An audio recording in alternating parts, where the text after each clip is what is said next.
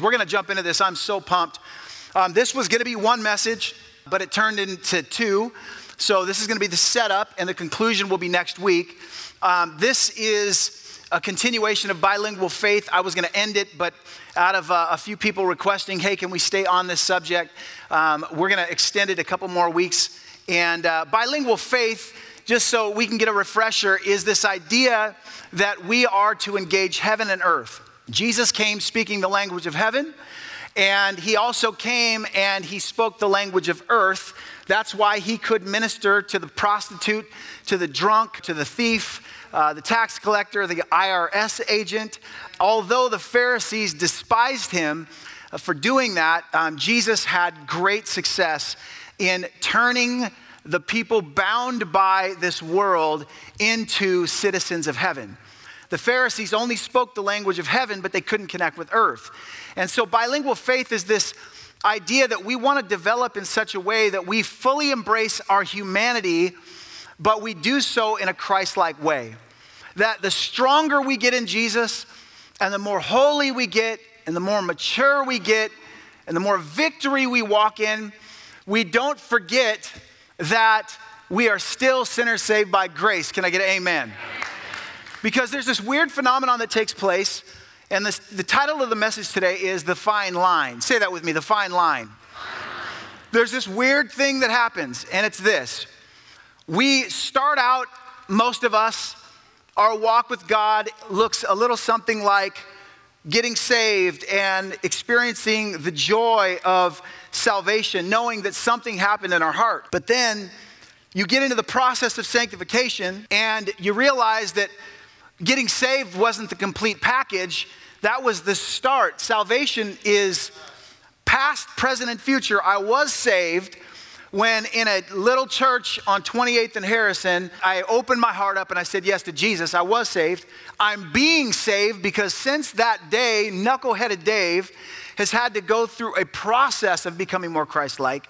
And one day I will be saved when I cross that line for eternity and I look back and say, no more tears, no more suffering, right? I'm finally past the finish line, and I will be like Christ, and I will have the mind of Christ, and I will not have to worry about the cycles of pain and discipline and overcoming. It will be completed. But what happens in that process while we're on earth is we start like this. I don't know if you've ever been, so I'm on this side of victory. God, you have promised me victory, and I know I'm saved, and I don't want to live any longer with these self-destructive habits. God, I'm so sick of it. I know I don't have to. I know I don't want to. And I got more victory than I did last year. But God, it just feels like I have so far to go. God, when am I going to change? Lord, I know you love me, and I know you forgive me, and I know I'm saved, and I know I'm going to heaven, but God, I got this anger problem, and I got this judgmental problem, and I got this insecurity, or whatever it is. And God, I battle shame, and I battle this condemnation and this guilt that this isn't your best. And so on this side where we're struggling to get victory, although we're saved, we tend to battle what's called shame or condemnation. And the enemy comes and says, look how bad you suck. Look how bad you are. Look how terrible you are. You'll never make it. How dare you approach God? Oh, you're just going to run into prayer. You're going to lift your hands in worship and sing how he's Lord when he wasn't Lord on Wednesday night.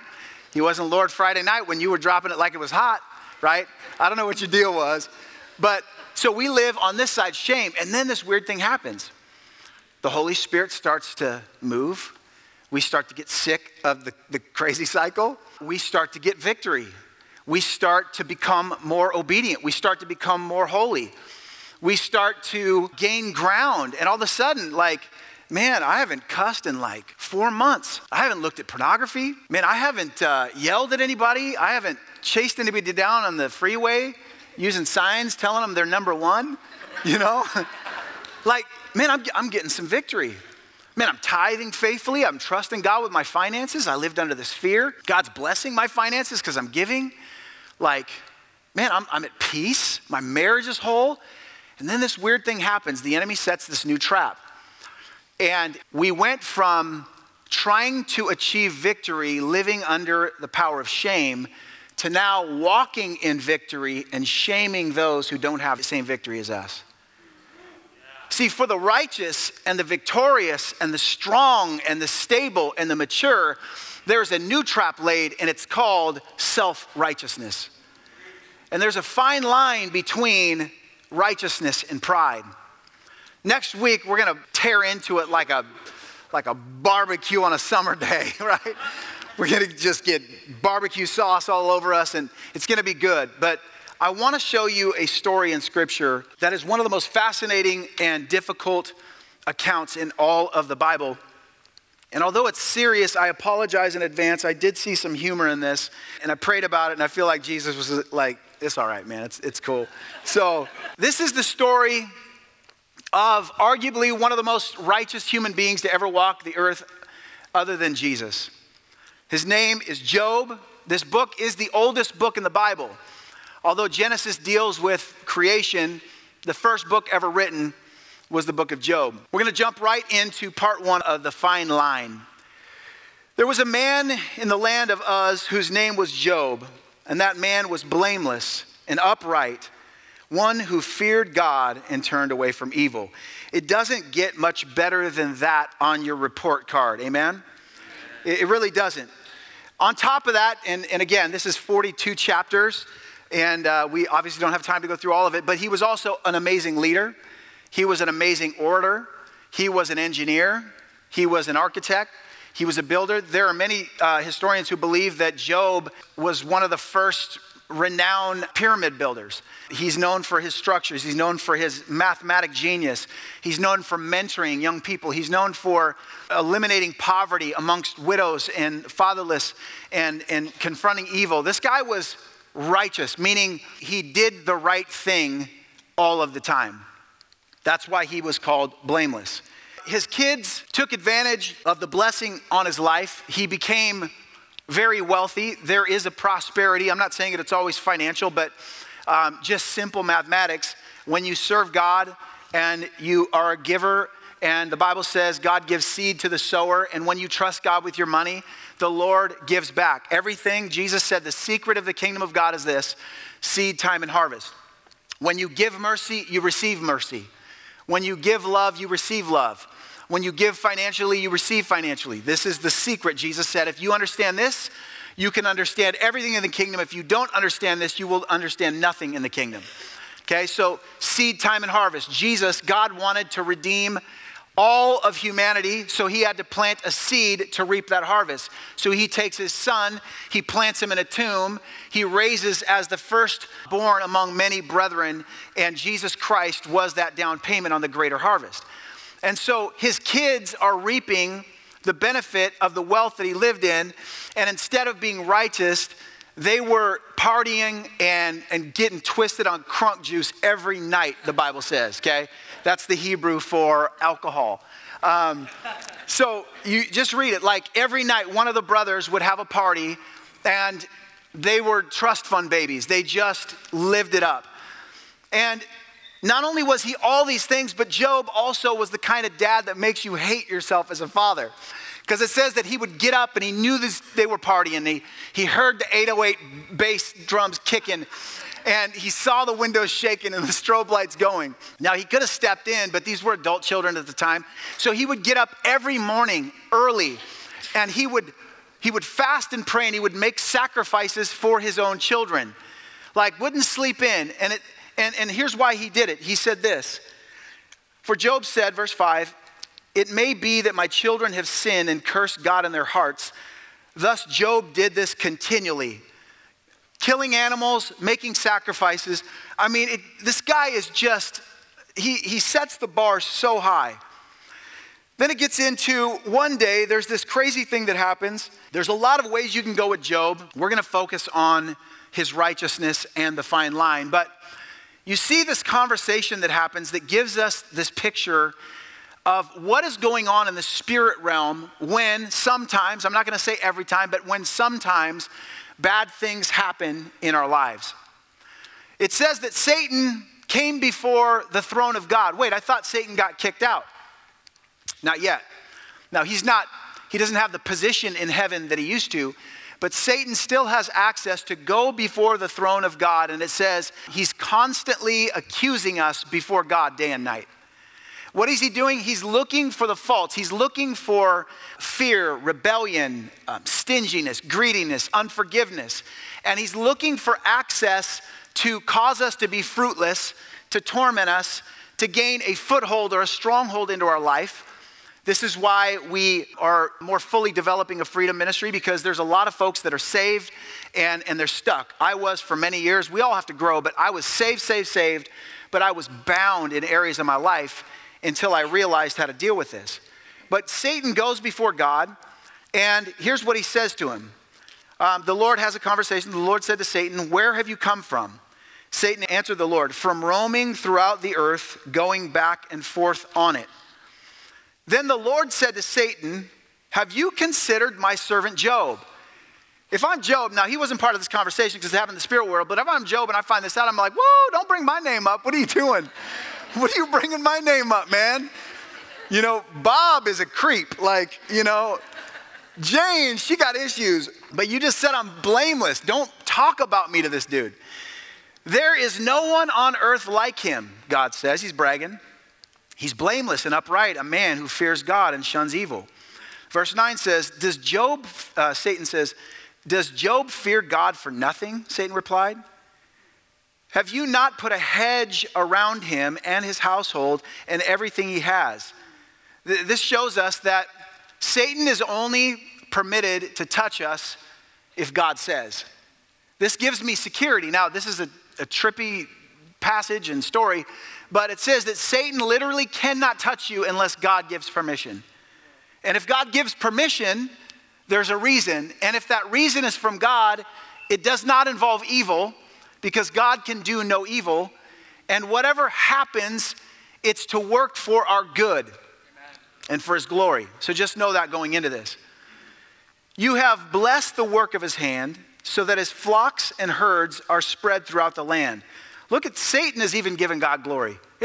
You're the reason. Yeah, he's smart, but you're the reason he's prospering and protected. "But now, God, stretch out your hand and strike everything he has, and he will surely curse you to your face."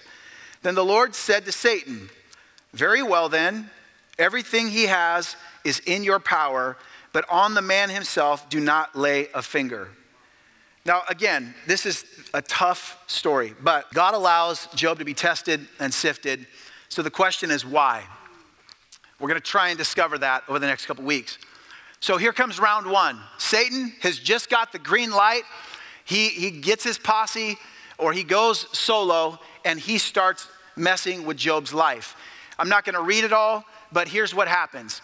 One servant comes to him and says, "Hey, Job, I got to tell you, I'm the only one that survived. This army came in and they stole all the oxen and the donkeys, and they took all the livestock, and they took the sword and they killed all of us servants, and I'm the only one who's escaped to tell." And then another servant comes and says, "Hey man, I was chilling down at the 75 acres east property by the river, and lightning came down from heaven and zapped all the sheep, and they're all dead." If I'm Job, I'm like, what? Like, lightning just microwaved all the sheep? Like, what is going on right now?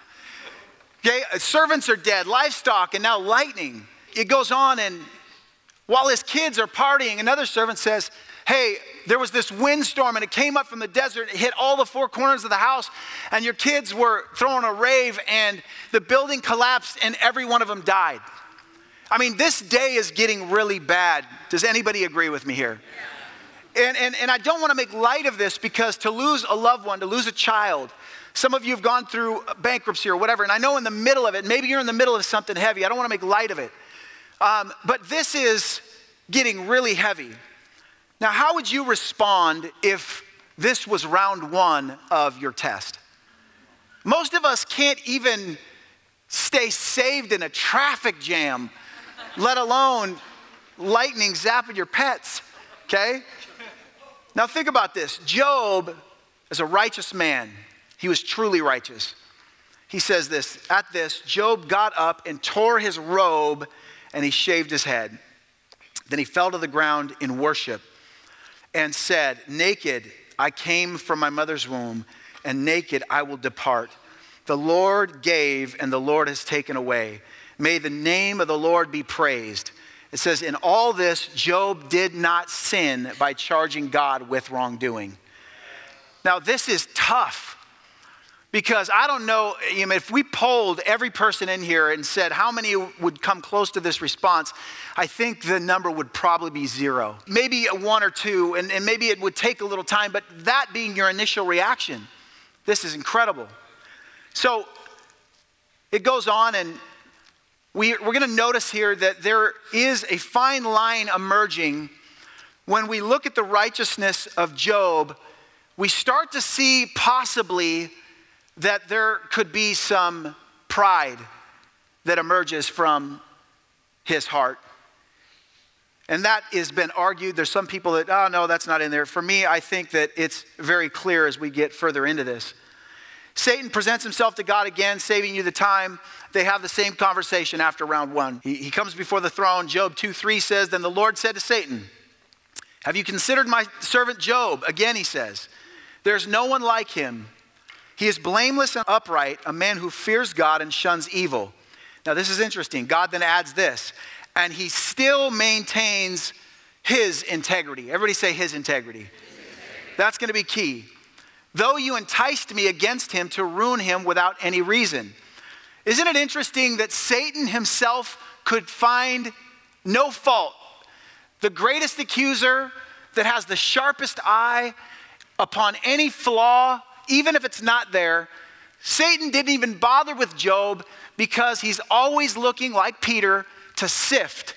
But he can only sift if God permits or if there's access provided through sin. And you'll see later, we won't read it, but his 3 friends come and they're like, dude, you had to have sinned. You had to have done something in secret that we don't know about. This would not happen to you. And he didn't. He wasn't guilty of it. Therefore, Satan could not see any fault in him. And I wonder if he couldn't see the self-righteousness in Job that we're going to see in a moment, because Lucifer, or Satan himself, is the most self-righteous being in existence. He couldn't recognize it because he's blinded by his own. Now again, Job is not a bad guy. God gives him nothing but accolades. And this is one of the trickiest, most subtle sins that we can fall to. So it moves on and says, so God allowed Satan to inflict suffering, and he's doing it not because he wants to punish Job, not because he wants to be cruel, but there's something in Job that God wants to sift out, and there's something in the testimony of Job's response to suffering that he wants us to learn, because the way Job responded was very Christ-like, other than what might have been in his heart. But his actions and his words were on point. So here comes round 2. Round 2, just paraphrasing, he gets struck with loathsome boils all over his body, painful from head to toe, and the scene is pathetic. We pick it up in verse 8, and it says that Job took a piece of broken pottery and sat there, and he scraped himself with it as he sat among the ashes. Here's the world's most righteous, wealthy, prominent leader, and he's sitting in a pile of ashes, naked, covered in boils, scraping himself with pottery. This is a bad scene. And here comes Queen Encouragement. His wife says to him, are you still maintaining your integrity, Job? Curse God and die. Can we just pause right there?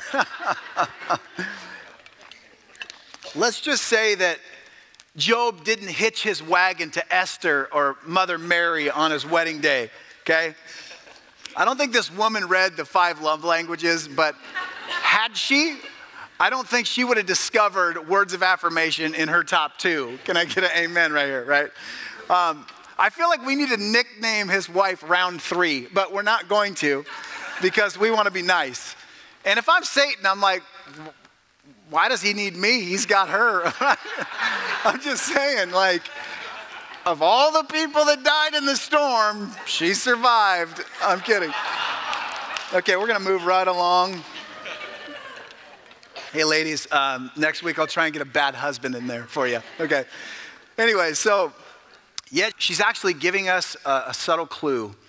she seems to be exposing something that might have the scent of holier than thou in her husband. Well, what do you mean?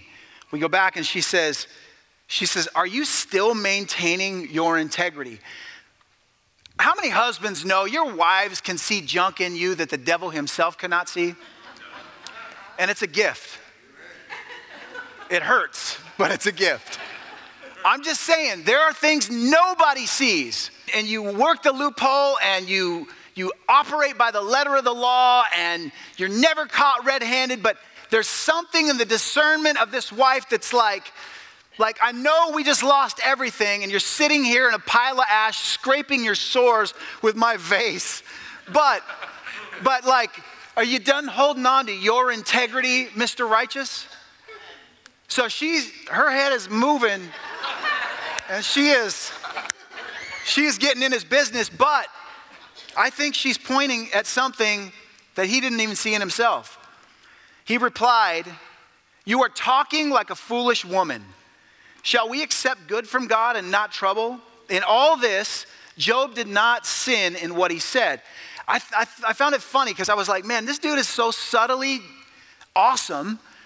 It says, even what he just said to his wife, he didn't sin. I go back to that argument. I could just see, did you just call me a foolish woman? He's like, no, I didn't call you a foolish woman. I said you're acting like a foolish woman. Come on, how many loophole folks do we have in here? Oh, you are so hard to argue with. I'm one of you.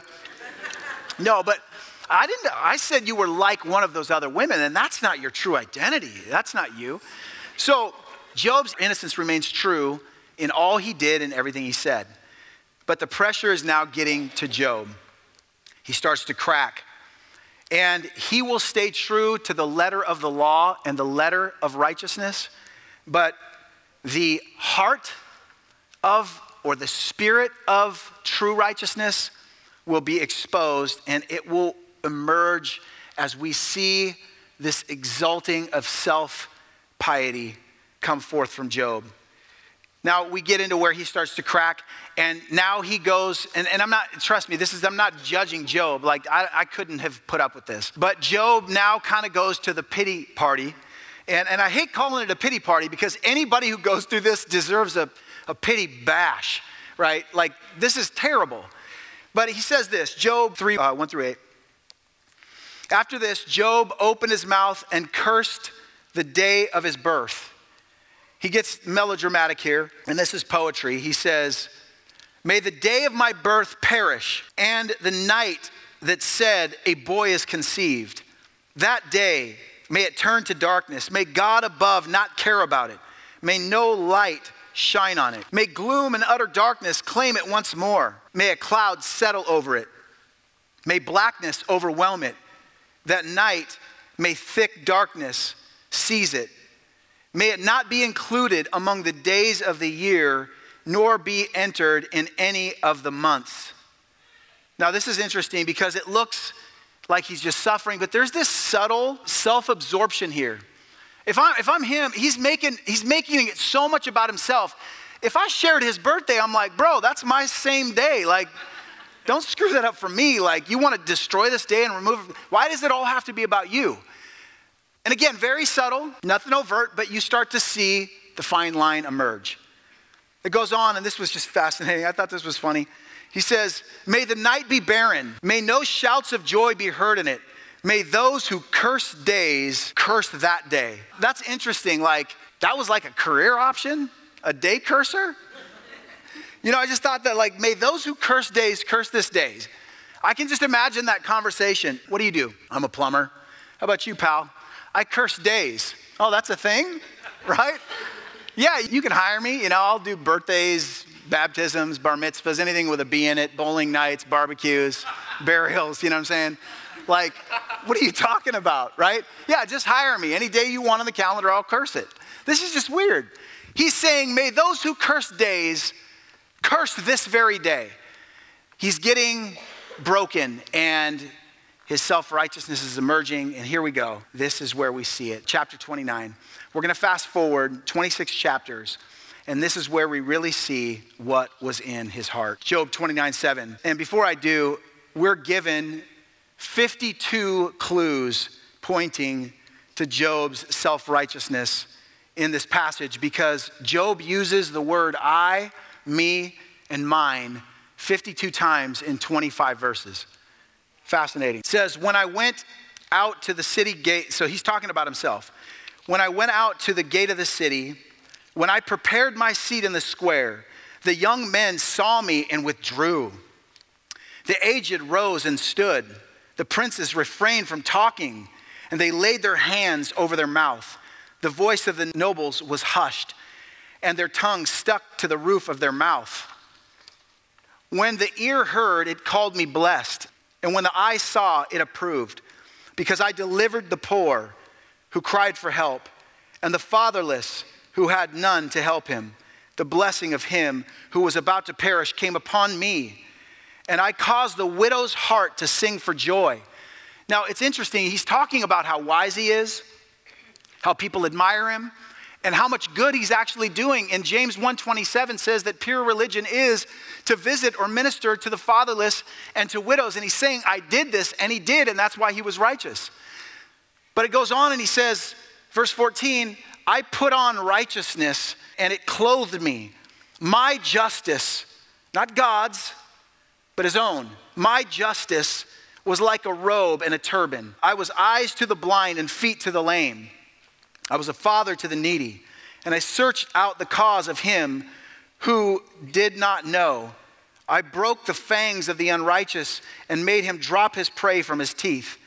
Men listened to me and waited and kept silent for my counsel. I was a great mentor. When I sat at the table, everybody turned to me and everybody looked to me because they knew I had the answer and they knew I would have the solution.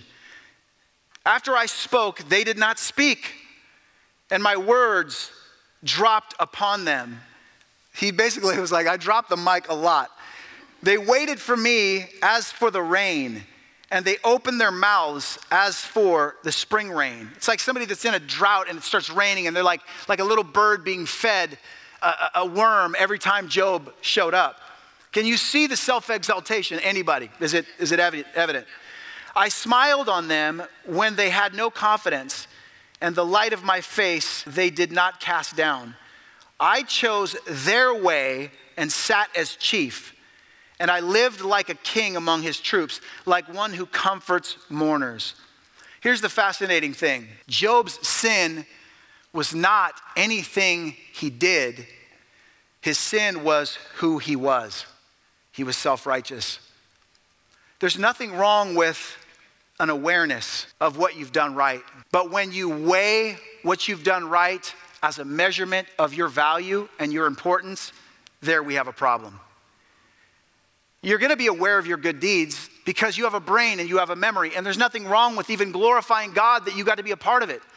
And you can't do this false humility thing where you don't share the testimony of God's goodness, because we see in the New Testament that they got encouraged. They were sharing what God did through them. And so you can't hide the great stories, but when you share it in a way to exalt yourself and lift yourself up, or when you weigh your goodness in a way that makes you seem more important than other people, even though he did nothing on the outside, internally God recognized something in him that needed to be sifted. He rattles off this long list of things that he had done. And if we could have lifted up his long hipster shirt and looked at the belt holding up his skinny jeans 5,000 years ago or whatever, we would have seen a bunch of notches in his belt from all the good deeds that he had marked and he had memorized. You know, Scripture says that love does not keep a record of wrong, but we also should understand that real righteousness does not keep a record of right. Now, I know that sounds really weird.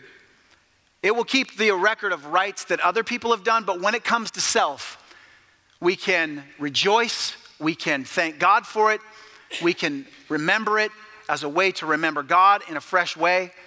But when we start to accumulate all of our good deeds and start to make a case as to why we should be favored and loved by God, our own righteousness is as filthy rags. There are none righteous, no, not one, not even Job. Does anybody agree with that today? Amen? So he aces the letter of the law, but he's flunking the spirit of the law. Now here's where God takes him to the woodshed. Job 38, and then we're going to wrap up.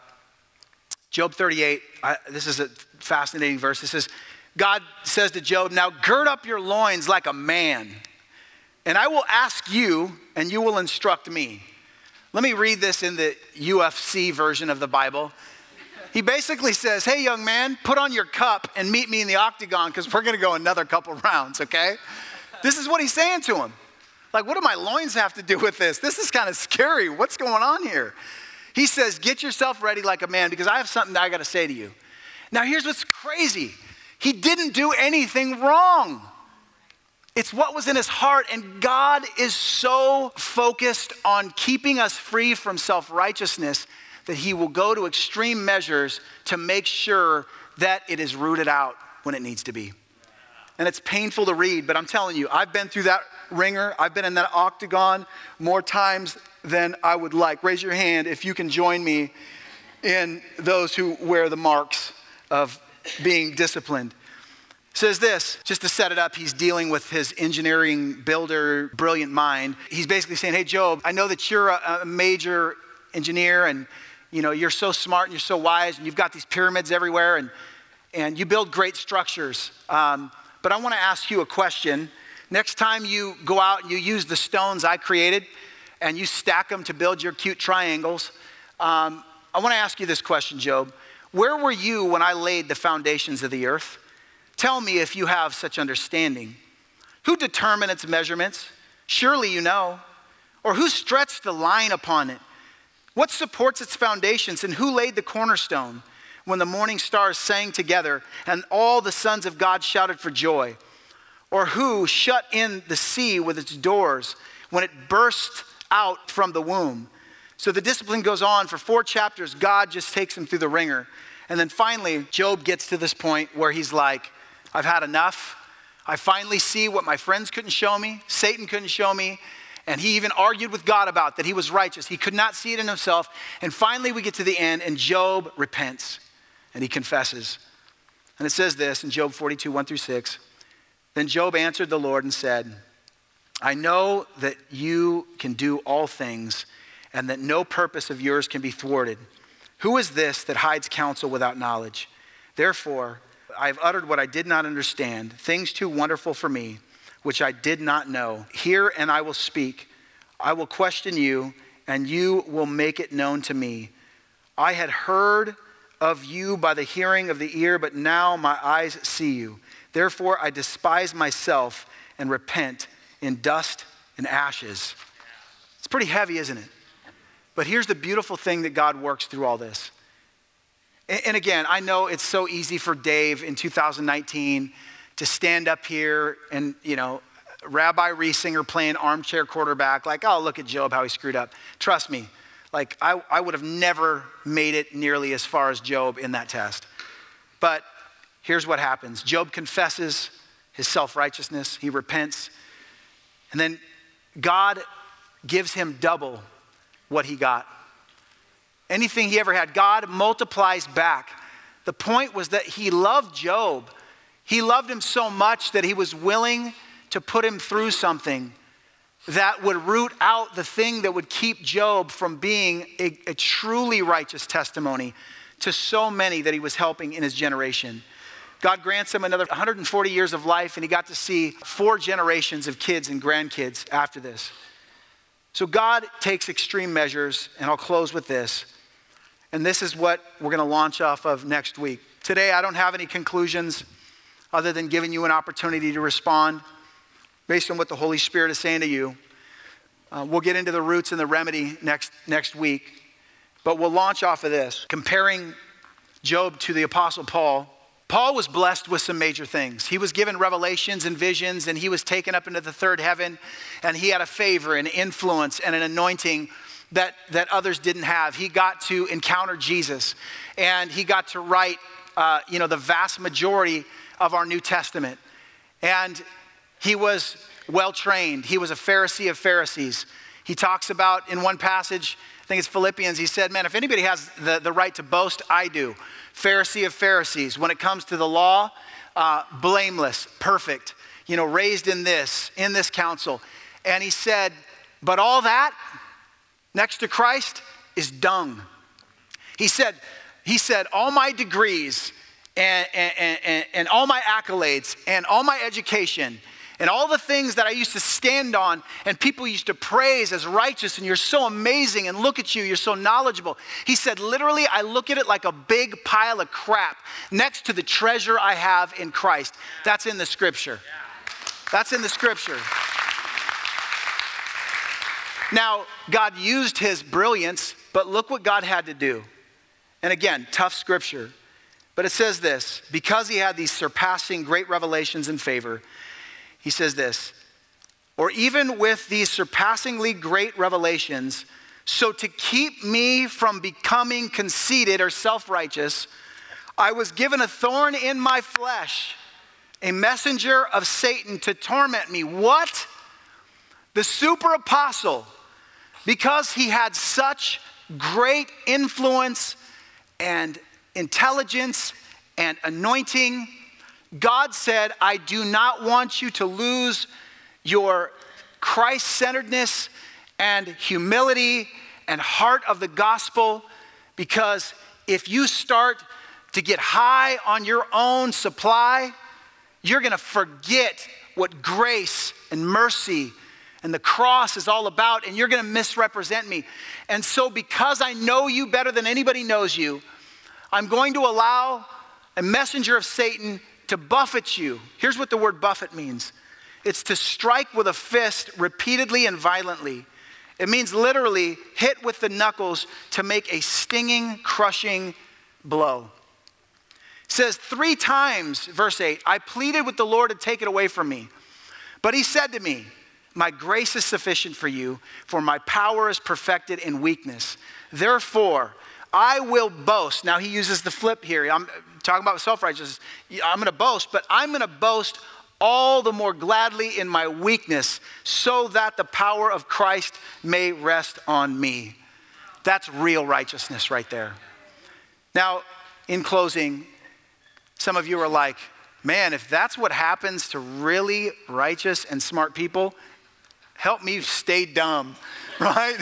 Help me keep screwing up, because I'd rather live with a little shame than get some buffeting. That's nothing to fear, but understand that our heart is deceitfully wicked, and pride can pose as humility. And Christians especially, because we have been made righteous in Christ, and we are perfected in God's eyes through Jesus Christ. But the minute I start taking credit for that, and the minute I start using it as a way to chalk up why I should be valuable to God or why I'm better than others, at that point, we need to be aware that God in his love will discipline us.